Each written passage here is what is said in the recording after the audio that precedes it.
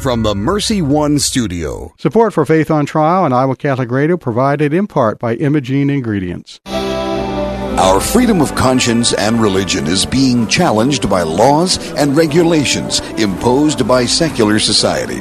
It's time to hear from the top Christian litigators in the nation who have come forward to tell us the truth and help us defend our faith. Hear ye, hear ye. All rise. Faith on Trial with Defender of the Faith, Deacon Mike Mano, is in session. And good Thursday morning from the virtual Mercy One studios in West Des Moines. Gina and I again are here on Skype this week. She is in her house and I am in my little office in my house, and I hope we're going to keep the audio troubles away this week. Every once in a while we have a snafu because of our connections here. But anyway, good morning, Gina. Good morning. I would say all in all, this has worked rather well. It's very difficult, however, to have a conversation with you with not being in the same room. It is. And every once in a while, my audio hookup kind of blips out on me, so I sometimes get some disruption in my reception. So, and once in a while, I go off completely. I've got a cat that sometimes disconnects me here, too. Is Gilligan, is that her name? Gilligan, yeah. Yeah, she woke us all up a little before 5 this morning. She fell off the back end of the dresser, and when she fell, she hit every slat on the blinds on the way down and woke us all up, and then we had to kind of dig her out from behind there. And so, anyway, she's a klutz. I thought they were supposed to be graceful, but this one is not. It sounds like you have a defective balanced cat. Yeah, I think good so. Good to have entertainment during this shut-in. It is, and I hope that at least part of it is going to end shortly. I know I'd like to get to the barber. At least my wife would like me to get to the barber. I don't know. Guess I'm going to grow my man bun here that I've always wanted. Well, my hair is growing, but. We're going to have to make sure that we get the in-studio camera when you start sporting that man bun. Yeah. Well, I hope it starts to end. Go ahead. You do record each week for us a summary of what's coming up in the show, so we could see you on Facebook if we'd like to. That's right. I put that up on Facebook, on our web page, and on my page, and I think you put it up on your page, and the studio puts it up on the station's page, and other people share it. So if you've been watching those things, you kind of know who we have today, and I think, again, it's going to be an interesting show. We have Richard Thompson, who's the President and Chief Counsel for the Thomas More Law Center in Ann Arbor, Michigan, is going to be joining us. We're going to talk about some problems they have up there with their Attorney General. And then Matt Staver, the founder and chairman of Liberty Counsel, is going to join us, and we're going to talk to him about some of the happenings with the church closings around the nation, and especially with this one in Kansas City, which apparently now has been rescinded. So we'll talk to Matt about that. But Kansas City, I guess, was demanding the names, addresses, and phone numbers of all those people who attended church services in Kansas City. You had to turn that over to the government, I guess. And seems to me we've got a big problem with that, which is probably one of the reasons why they're rescinding that right now. I think there's, from the coronavirus, I've noticed quite a few lawsuits across the country from all kinds of organizations and individuals that feel affected by the overreach of government and law. Mm-hmm.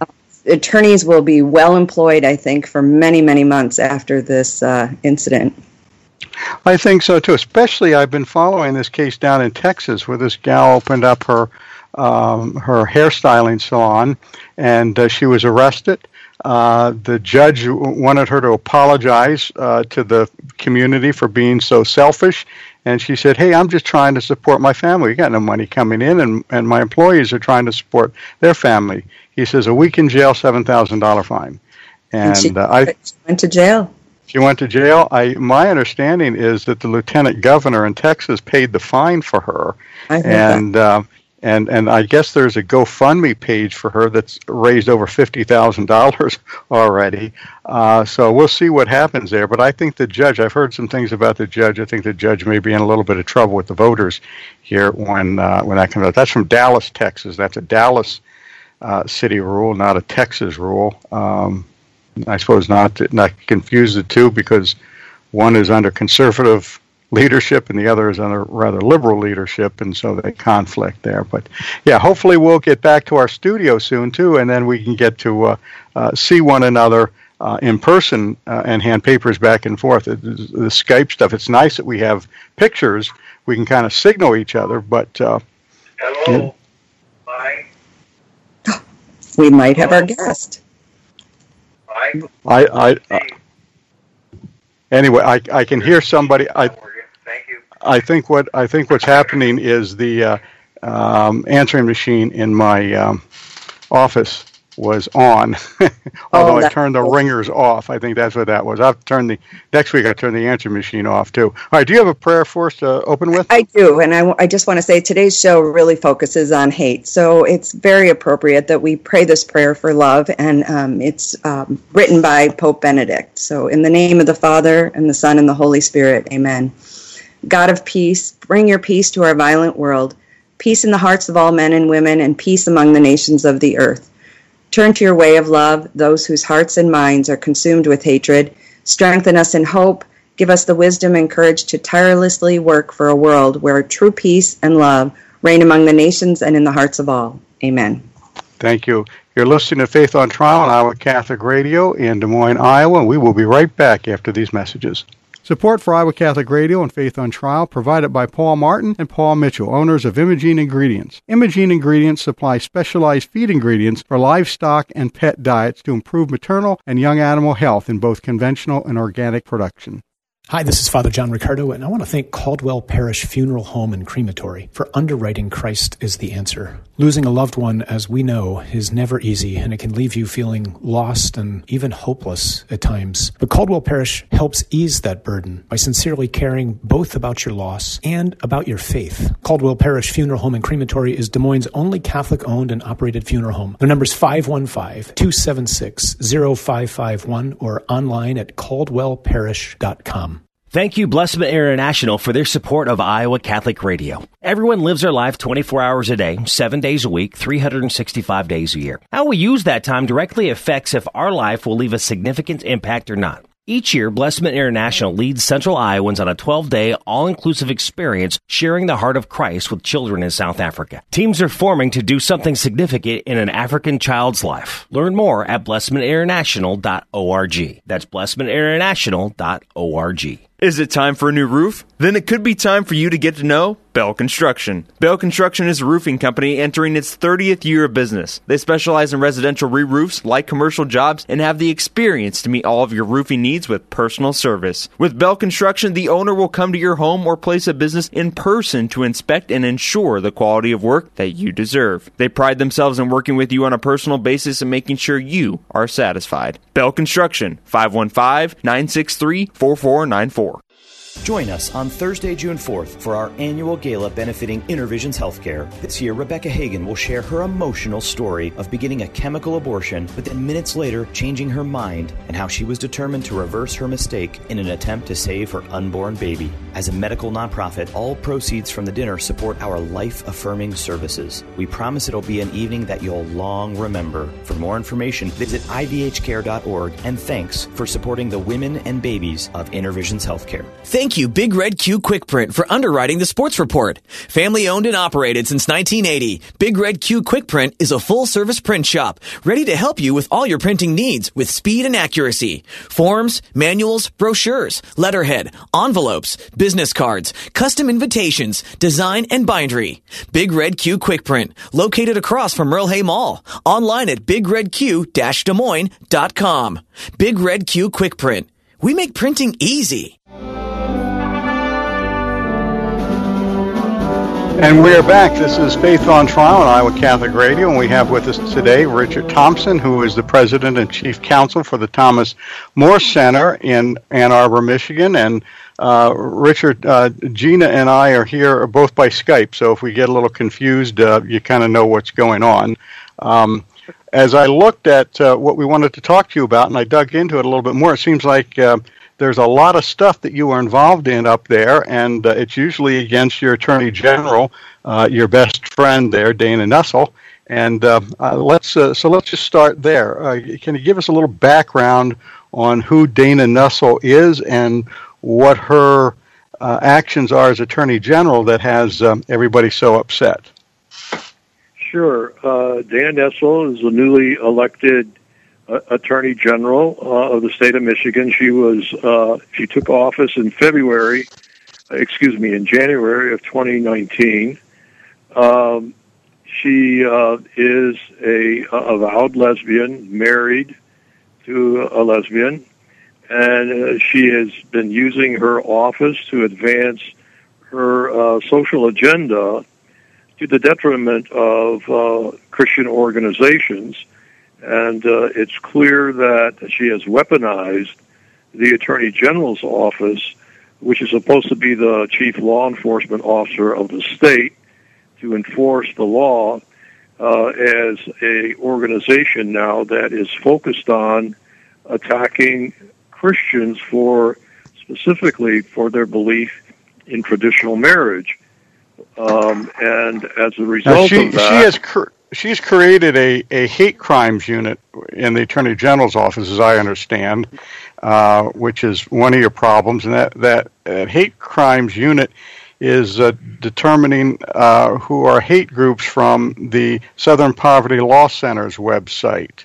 So right. We've talked about this before, but can you give us a little thumbnail sketch of what the Southern Poverty Law Center is doing? Well, the Southern Poverty Law Center is a notorious radical left-wing anti-Christian organization that every year publishes an annual hate map report across all of the states in the United States and then focuses on each state individually. And in Michigan, in the 2019 hate map report, which really goes back to the hate groups that were operating in Michigan in 2018, the Poverty Law Center listed 31 hate groups operating in Michigan, and one of those groups was Church Militant, a nonprofit religious media organization which advocates traditional Catholic beliefs, and especially Michael Voorhees, I think, is their president. Yep, Michael Voorhees. And I know a lot of people are familiar with him. Yes, he's a very strong advocate of traditional Catholic values, and especially the belief that marriage is instituted by God and is a union of one man and one woman. Now, the Southern Poverty Law Center goes after Christian groups all across the country. But what happened in Michigan when they announced the 31 hate groups, Attorney General Nessel, 3 days later, in a joint press release, announced that she was going to set up a special hate crimes unit to fight against hate crimes and hate groups, which were allowed, she said, to proliferate in Michigan. In a joint press release, which really bothered us and which caused us to take action, she, with the director of the Civil Rights Department of the state of Michigan, had this joint press release, and the director said in this joint press release with the Attorney General that he was creating a database which would document hate and bias incidents that don't rise to the level of a crime or civil infraction. In other words, it was going to be a thought police, and if you say anything that they consider a hate or bias crime or I guess speech, I think speech is important there, that they would put you in a database, and your name would be in a database. You would not necessarily know you're in a database, but they would have this in Lansing, Michigan, which is a state capital, in this computer database. So when we looked at that with the Southern Poverty Law Center, which the Attorney General said that they would use as their starting point to investigate hate crimes. And then the director of the Michigan Department of Civil Rights say, and we're setting up a database of anyone who speaks about, let's say, traditional marriage or opposes same-sex marriage. They're going to be in a database. That three-stage unholy alliance caused a lot of concern. So what we did was we filed a Freedom of Information Act request against the Attorney General, asking them for specific facts as it related to Church Militant, because it was mentioned as one of the hate crime units. And knowing that Dana Nessel had a virulent opinion of Christians, especially Catholics, who defended traditional marriage, we wanted to know what her plan was. And we asked a bunch of questions in the Freedom of Information Act request about the composition of the hate crime unit. What would it be looking at? What kind of protections, constitutional protections, did they have in place to make sure that civil rights of Christians were not being violated? And what was their definition of hate crime? Because although they call it a hate crime unit, Deacon Mike, we don't have a hate crimes law in Michigan. They misname it or mislabel it. What we have in Michigan is called ethnic intimidation. In other words, if someone commits a crime in Michigan and that crime was motivated by someone's ethnic background, that would be called ethnic intimidation, not a hate crime. And what it would do was it would add 2 years to the penalty of the primary crime that was committed. So there always had to be a criminal act that was motivated by an attack on the victim because of the victim's ethnic background. So right. that so there's an enhanced penalty for that. Yeah, it adds a couple of years penalty. Right. So what hate crime did Michael Voorhees and Church Militant do? Well, that's the interesting part. But let me say one thing. That act has been in place for 30 years. It's nothing new. Most prosecutors don't have to have a hate crimes unit if they investigate a crime and then determine that crime was motivated by the victim's ethnic background. Well, they said that Michael Voorhees, Church Militant, was anti-LGBT. That was what the Southern Poverty Law Center indicated the basis for putting Michael Voorhees and Church Militant on their hate crime map. So we asked these questions under the Freedom of Information Act. And originally, they refused to provide any information. The information that they provided was not directly relevant to the questions we asked. And so we set up another round of explanations saying that you're not answering our questions. These are the questions we want answered. And if you don't answer them in an amicable way, that we were going to have to file a lawsuit. They refused to answer, and we filed a lawsuit. Once we filed the lawsuit, all at once they turned over information they had, and they basically said that, we have an ongoing investigation on Church Militant. That was the basis for saying we can't turn over the information. So once we filed the lawsuit, they were compelled by law to turn over what information they had, the investigative reports they had on Church Militant. And what we found out was that in March of 2019, there was a email that was sent by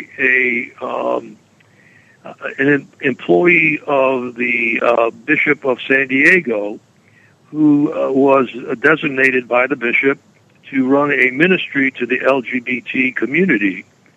And Church Militant had found out about it after several articles appeared in various newspapers, and a lot of Catholics were upset by it and was questioning the bishop at the time.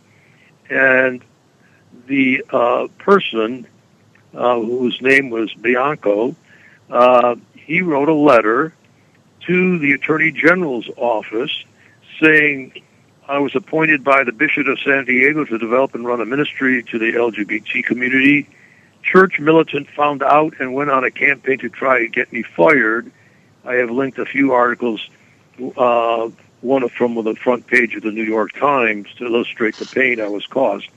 Number one, Church Militant didn't get involved in the case until a year later, and then talked about what other people were saying about this individual, Bianco. The email continued on, and this is important. The email continued on. This is Bianco saying, I don't believe that employees of Church Militant flew out to California and perpetuated the actual crimes against me. Now, I know you're a lawyer, Deacon Mike, so you know that right. If the state of Michigan doesn't have jurisdiction, if the crime occurred in California, the state of Michigan doesn't have jurisdiction. Right. Bianco himself says, I don't believe they came, employees came from Michigan to California to slash my tires. And so right there, that should have ended any kind of further action by the Attorney General's office. But they put a special investigator on it. The investigator took a narrative statement. It didn't change. And so by April of that year, the investigator had already stated, April 2nd of 2019, that he interviewed Bianco, and he gave the statement that there was nothing tying Church Militant into any crime in California, and that should have been the end of it. But they kept on. The investigation was kept alive for whatever reason, and when we filed our lawsuit, they were obliged to turn over that information, and basically we found that there was never any a crime committed, or even alleged crime committed by Church Militant. Okay, it seems like what we have here is an eternal dispute within the church family, one over LGBT ministries, and one side saying, we're opposed to the LBGT thing. And so the Attorney General of Michigan takes it upon herself on the basis of email to investigate one side, which is the side that does not support LGBT rights. Is that about sum it up?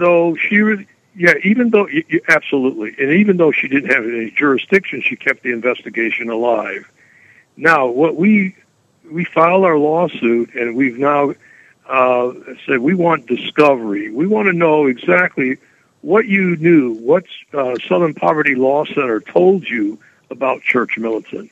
We want to see exactly what information did Southern Poverty Law Center have to put Church Militant on its hate crime map. Was it just because they supported traditional marriage and opposed same-sex marriage? We want to know how closely tied the Attorney General's office is to Southern Poverty Law Center.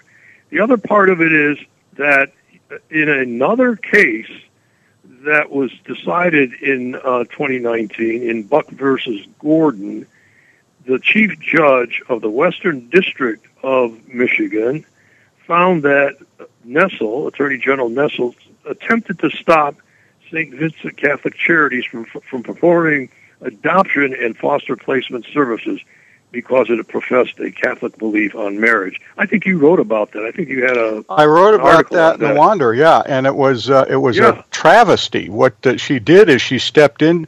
There was ACLU filed suit against the Department of Human Services there for contracting with this Catholic agency.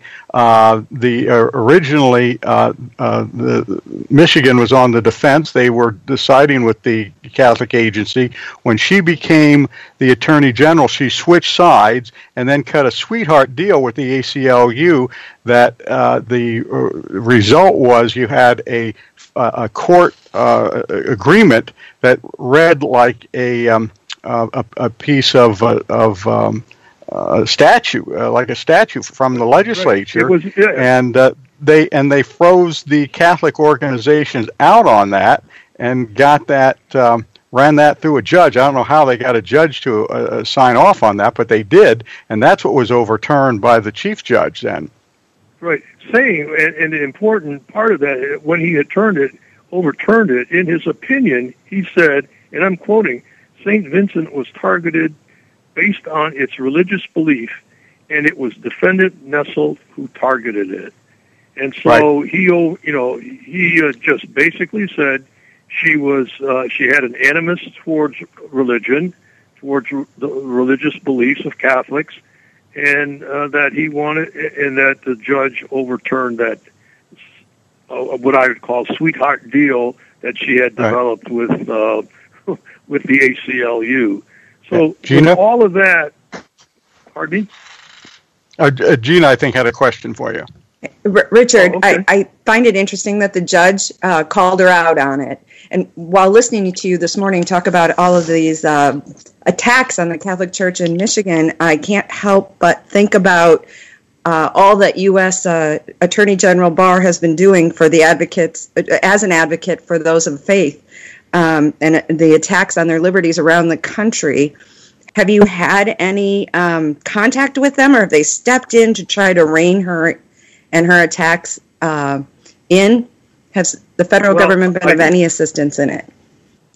She started backing away as soon as it became clear with the Judge Jonkers, that's the federal judge that took her to task, and that the Freedom of Information Act request that we filed, people started to get wise as to the political agenda she had, and she started to back away from that. The Michigan Department of Civil Rights, the director, also started to back away from it because people were concerned about constitutional liberties, and we were developing a thought police out of the Attorney General's office and the Michigan Department of Civil Rights. Attorney General Barr's statements on religious freedom are spot on. He said, we have to start talking about religious freedom. He's going to keep an eye on what is happening across the country, where states, under the guise of protecting us from COVID-19, are really destroying the religious freedom of Christians to practice their faith. And so he's looking at situations where there is arbitrary action being taken, and that the Justice Department would come in and represent, or at least file what is called an amicus brief on behalf of the religious organizations. We're absolutely lucky that we have that man sitting in that position, because he is a huge defender of religious liberty. And I write about this stuff all the time, as you well know. I think you've got a dozen of my columns there. But him stepping forward, I think, has backed a lot of people down from some of the things that they've been doing. We're going to have to end it real quick, but what I did want to ask you is one question, and that has to do with something completely different. Out in California, the Attorney General out in California was trying to get from you a list of all your donors, and there was a suit filed. I think the initial result was that you won, didn't have to turn those over. Then it was reversed by the Ninth Circuit, and I think that was going up on appeal to the Supreme Court. Can you give us an update on that case? Sure. Now, as you know, the Supreme Court decides in a secret meeting whether they're going to grant a petition for certiorari, in other words, review, and it takes 4 justices who meet in secret to say, yes, we want to grant review. What they did was they, which is not that usual, they asked the Solicitor General of the United States to see if he wanted to file a brief in support of one side or the other. And what happened is that just a few weeks ago, we had a phone conference with the Solicitor General and several of the department heads of different departments in Washington, D.C., getting the facts of the case from the attorneys representing us. The Solicitor General is also going to get the same kind of conference call with the Attorney General from California to determine whether the Solicitor General wants to step in and make a decision. Now, obviously, for us, it is a matter of religious freedom and freedom of association, because we are a public interest law firm and we take on positions that many times are controversial, at least to the left wing.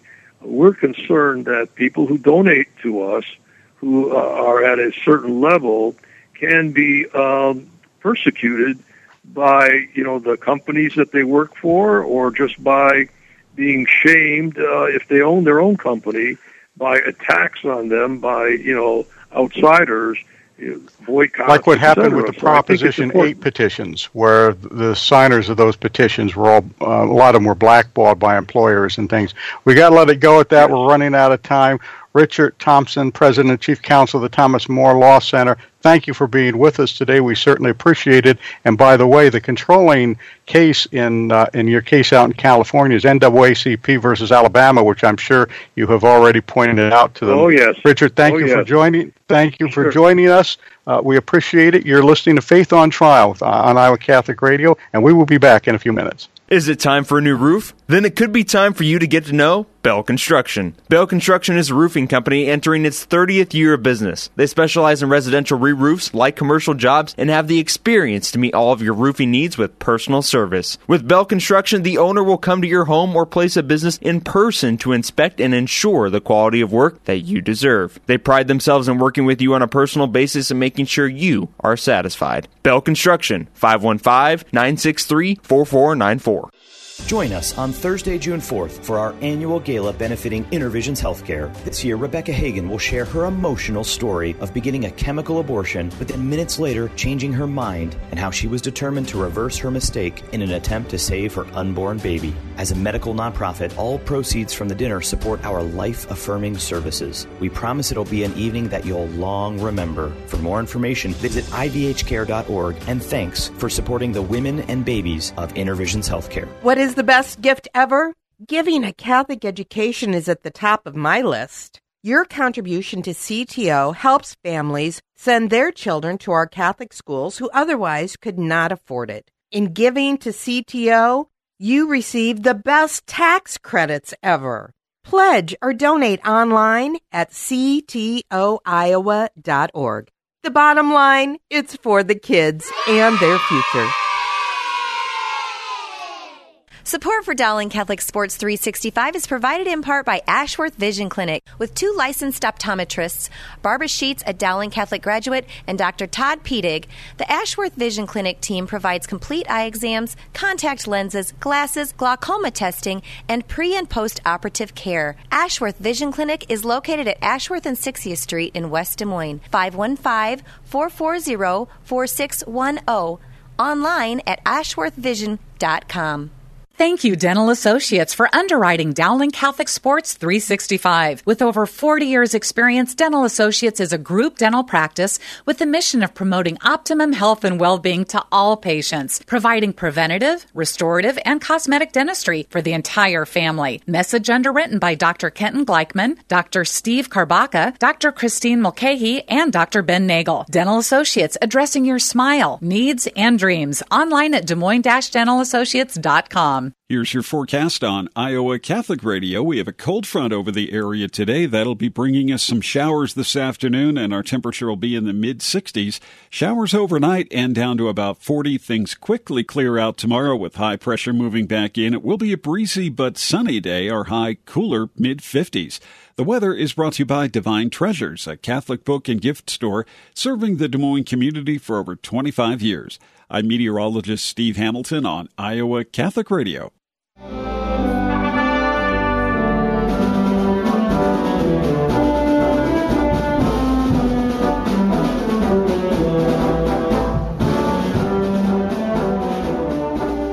And we're back. You're listening to Faith on Trial on Iowa Catholic Radio, and with us right now is Matt Staver, who is founder and chairman of Liberty Counsel. And Matt, welcome to the program. Thank you. Good to be with you. And I should warn you a little bit that we are doing this partially by Skype. My co-host and I are appearing by Skype, and so we may get some of our signals confused a little bit, so just kind of bear with us, if you will. There was a case that you were involved, because you're involved in a lot of cases involving religious liberties, and want to talk about some of the others, but there was one specific egregious case in Kansas City, Kansas. I think they moved back from the position that they had, but they were trying to get the names and addresses of all the people that attended church services there. That's right. Yeah, they had this 10-10-10 rule, and the 10 was no more than 10 people. And churches right now in that area can't even meet, even in parking lots. So they had this 10-10-10 rule that when they open it up, you would be able to, and it was supposed to be May 6th as when it started yesterday, that you could have no more than 10 people or 10% of the building capacity. And anyone who was in there for 10 minutes or more, you had to record their name and contact information. And you had to keep that on record for a minimum of 30 days. And they said the reason why they wanted it is so that they could, quote, quickly trace, test, and isolate individuals. And that's a quote.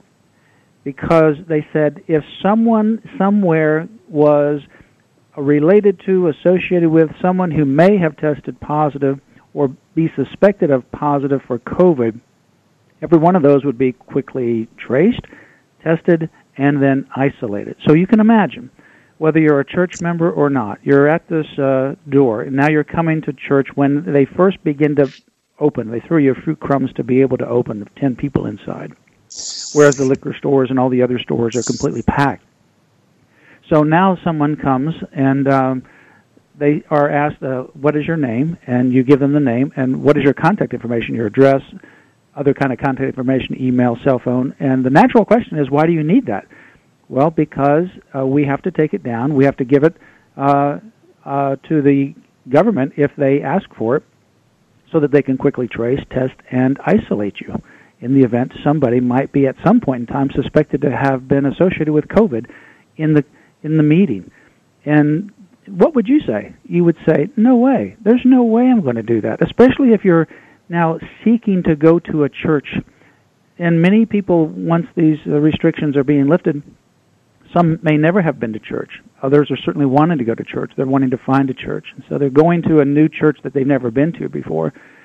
There is no way that new individual, let alone members, would want to have all that information available so that they could be quickly traced, tested, and isolated. Yeah, when I first heard of this, it reminded me of that situation in Houston a couple of years ago where they were subpoenaing the sermons and the homilies by the pastors in the area. Yeah, exactly. It's very similar to it. And so they literally are targeting places of worship. And this is for any denomination, any church. You have to take down these names. Now, you also were advised in this order that if someone refused to give you that information, do you let them go in? No. You refuse them entrance, or you refuse them any kind of service that you may be providing. So you can't come in. So if somebody says, well, I don't want to give you my name or contact information, they'll have to say, I'm sorry, then you can't come into our service today. Did they require this in abortion facilities? No, not at all. Abortion facilities, they think, are essential services. Killing one of the things that is amazing is in the states, it's a very clear parallel. In the states where you have the most restrictive rules, orders on houses of worship. You have governors that are the most pro-abortion in the country. And if they're not going to respect the sanctity of human life that God has created in His unique image, and each one with human dignity that He has created them to be, they're not going to respect freedom, and they're not going to certainly respect religious liberty. And you see a direct correlation like that. If they don't respect life, they're not going to respect liberty. So these abortion centers, they are considered essential services. Yet, in the same states, you can't get treatment for cancer, chemotherapy, prostate cancer. I know people that are in all these categories, surgeries for other kinds of conditions that I would have never thought are elective are banned, but something that clearly is elective and is literally the taking of a human life, they say it's essential. Wow. Yeah, and liquor stores are essential. Liquor stores are essential. In every one of these states that I've seen these restrictions, liquor stores and abortion clinics are in the essential category, which means they get special treatment.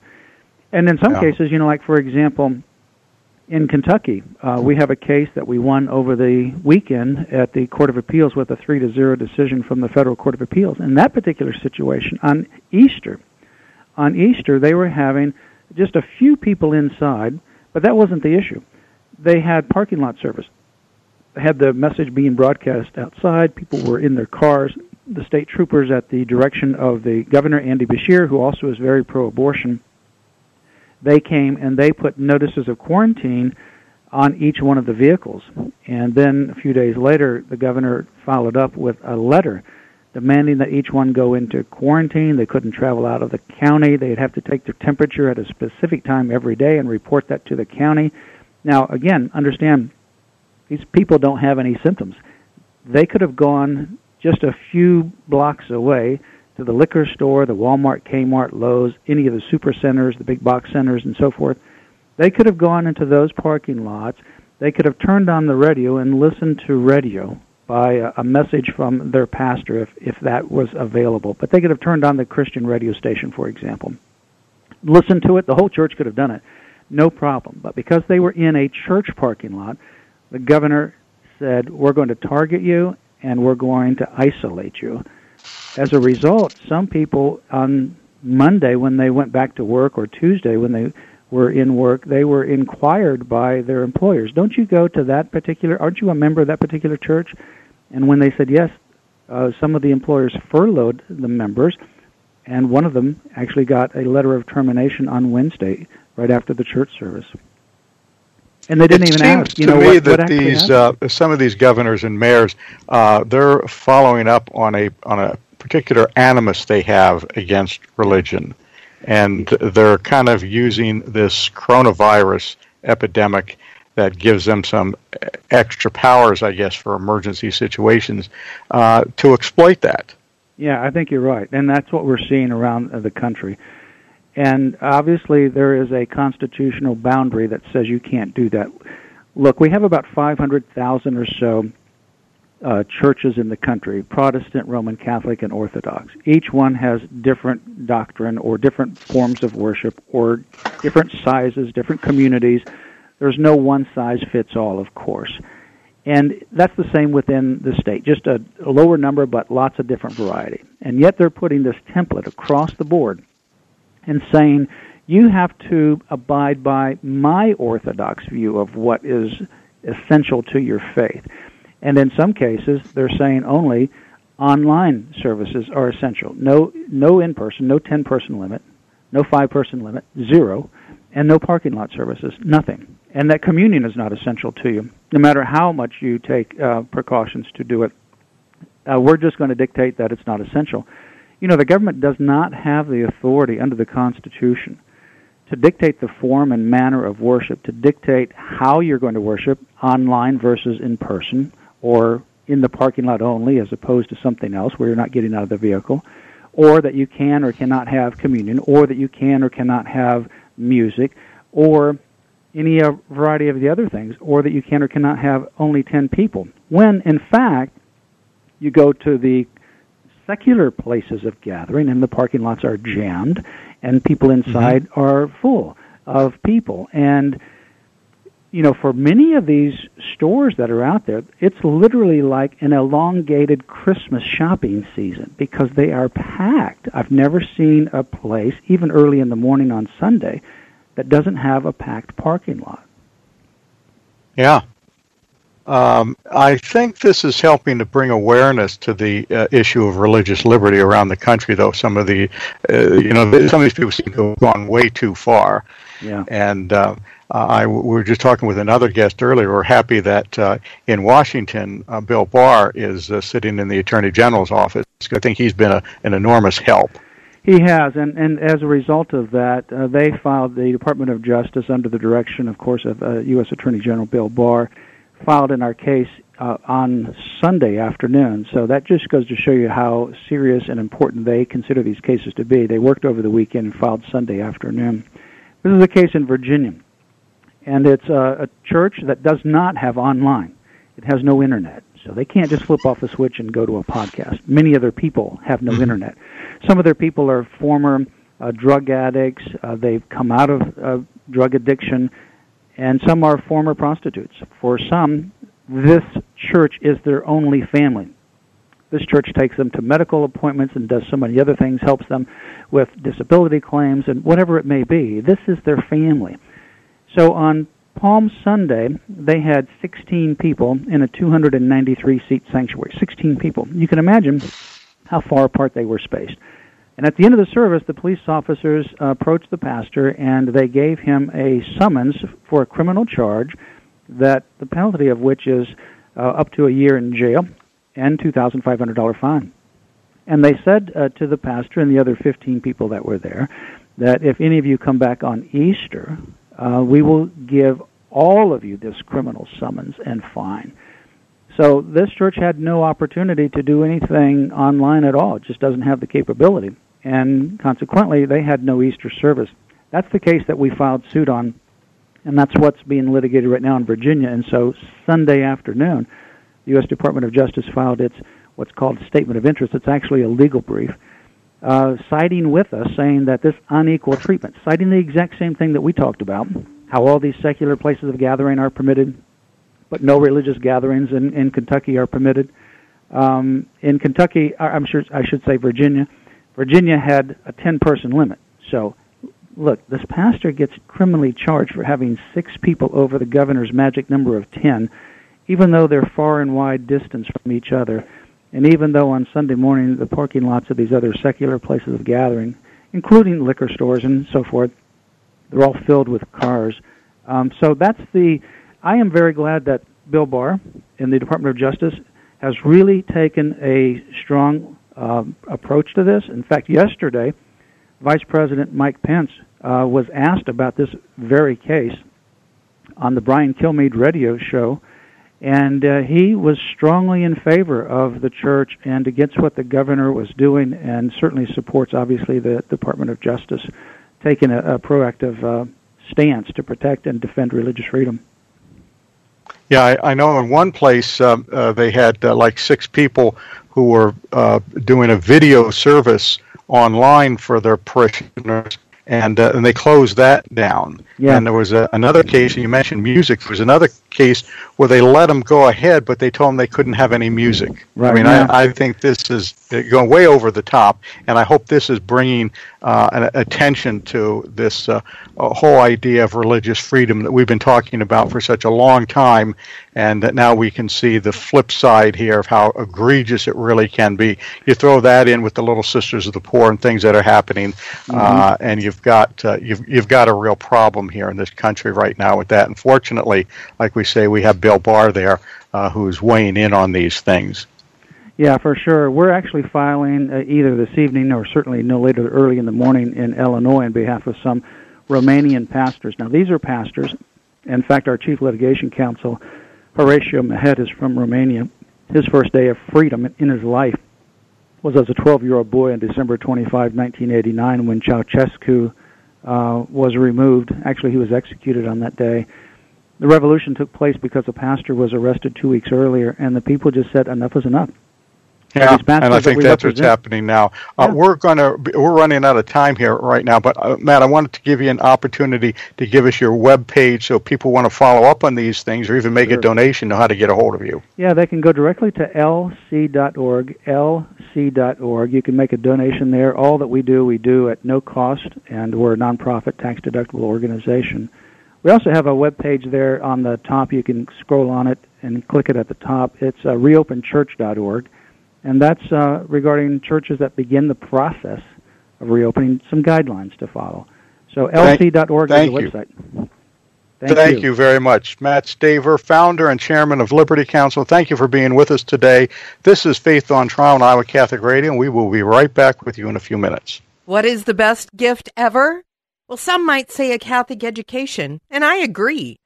But if you think you can't afford Catholic education, think again. Apply for CTO, and you could receive up to half your tuition for kindergarten through 12th grade. More information is online, ctoiowa.org. The bottom line, it's for the kids and their future. Support for Dowling Catholic Sports 365 is provided in part by Ashworth Vision Clinic with 2 licensed optometrists, Barbara Sheets, a Dowling Catholic graduate, and Dr. Todd Pedig. The Ashworth Vision Clinic team provides complete eye exams, contact lenses, glasses, glaucoma testing, and pre- and post-operative care. Ashworth Vision Clinic is located at Ashworth and 60th Street in West Des Moines, 515-440-4610, online at ashworthvision.com.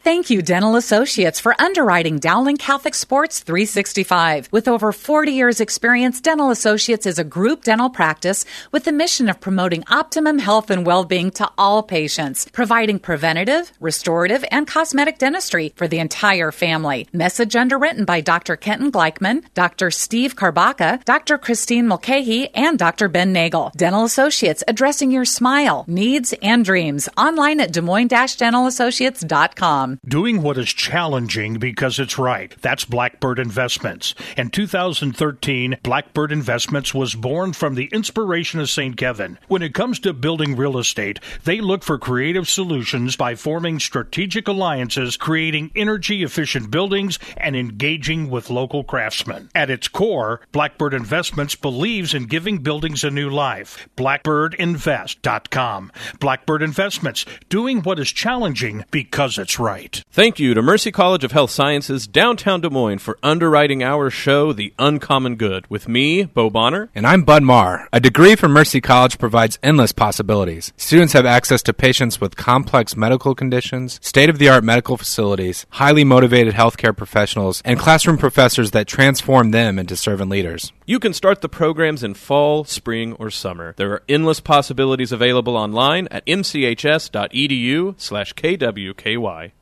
Thank you, Skeffington's Formal Wear, for sponsoring Dowling Catholic High School football. In business since 1951, Skeffington's Formal Wear offers quality service, style, and selection, providing tuxedos, suits, and casual groom attire for weddings, proms, and any other special occasion. Skeffington's Formal Wear, with convenient locations in Des Moines, West Des Moines, Davenport, Coralville, and Ankeny. All locations are family-owned and operated by members in their respective communities, fitting you for life celebrations. Online at skeffingtons.com. Support for Iowa Catholic Radio and Faith on Trial provided by Paul Martin and Paul Mitchell, owners of Imogene Ingredients. Imogene Ingredients supply specialized feed ingredients for livestock and pet diets to improve maternal and young animal health in both conventional and organic production. Information about Pharmatan and other products at ImogeneIngredients.com. Paul and Paul are members of St. Augustine's Knights of Columbus and encourage their brother knights to keep standing for their faith.